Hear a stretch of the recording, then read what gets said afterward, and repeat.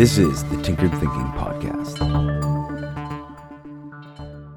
Episode 337, Detriment Benefit.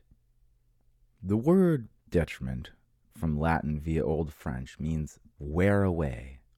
We might think of the erosion of a coastline, or perhaps we might think of the erosion of a waistline for someone who has diligently undertaken a course of exercise and nutrition. Detriment refers definitively to damage, but damage also breaks into loss and hurt etymologically. Certainly in the specific frame of health, we can say that it's not exactly comfortable to lose weight. It hurts to work out if we are unaccustomed to such, and it certainly hurts to hold ourselves back from temptation, both of which result in a beneficial loss. We can also envision the sculptor chiseling away at a block of marble, surrounded by a pile of detritus. The work of art is not complete until everything has been removed to reveal what the artist has in mind.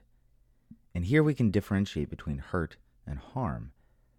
Though the two words seem inherently bound in that hurt always leads to harm, we can suss out a categorical shift. If the sculptor keeps chiseling away too hard and cracks the sculpture in half, then of course harm has occurred.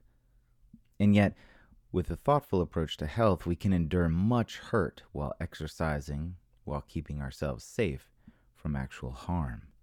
Detriment need not be destruction, but merely a way to clean up what has grown through natural processes.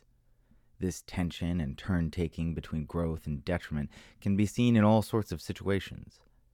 As in the biological example of growing, eating, and paring back the fat, the trend is also apparent in seemingly unrelated areas, such as searching for an answer. We Google a question and a list of possible sources that may hold our answer pop up.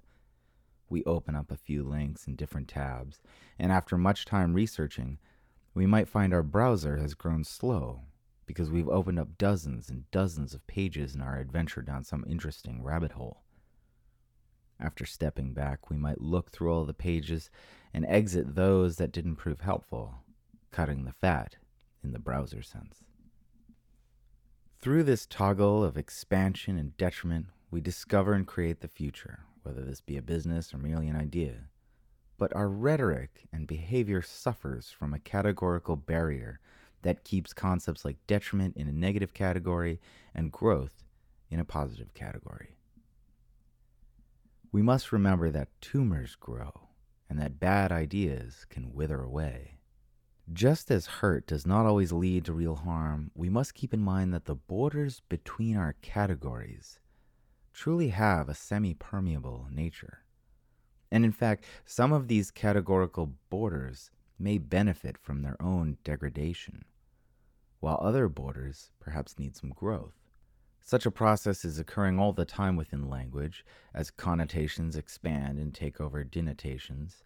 While such a process is inevitably a cultural one, the individual also experiences the same process on a personal level. The difference is that the individual can pause and take a mindful, thoughtful perspective on this process, and in so doing discover new helpful ways of thinking that can in turn lead to beneficial behaviors.